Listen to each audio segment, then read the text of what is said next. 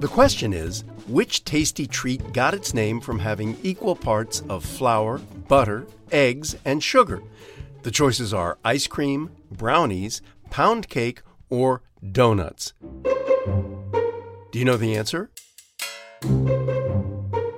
It's pound cake. It gets its name from its original recipe: a pound of flour, a pound of eggs, a pound of butter, and a pound of sugar.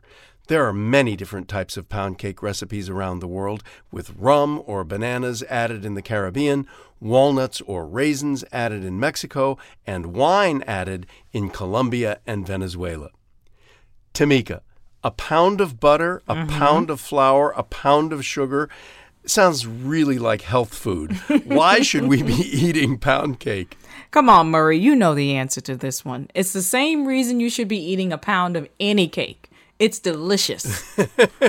It's true, I confess. You know, pound cake is so tasty, and you could add whatever you want to it. Strawberries with whipped cream, caramel, ice cream, rum with raisins, and the list goes on. So where did the idea for pound cake come along? Well, because this is a recipe with so many variations, it's hard to say exactly when it actually started, but foodies agree, though, that it originated in Northern Europe and started being baked between the late 17th and early 18th centuries. I mean, the name came from the ingredients. Originally, when it was finished baking, this delicious goodness weighed about 4 pounds.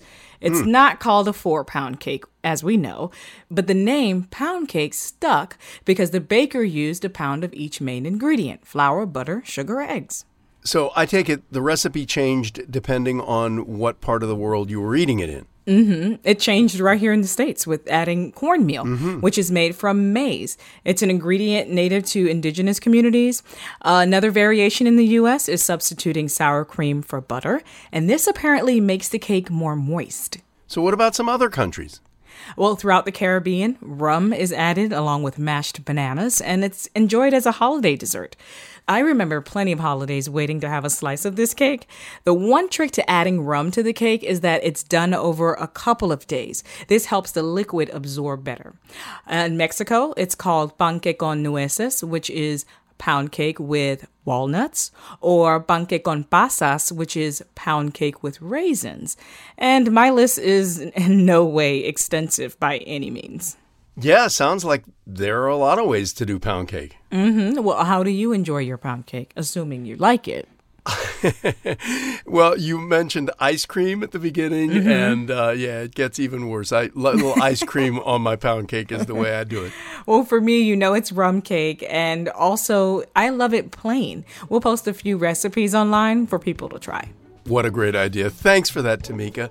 That's it for now. I'm Murray Horwitz. And I'm Tamika Smith. We're Ask QOTD on Twitter and Facebook, or subscribe to us on Apple Podcasts or on our website, askqotd.com. Come back tomorrow and ask your smart speaker, what's the question of the day? Learn something new every day.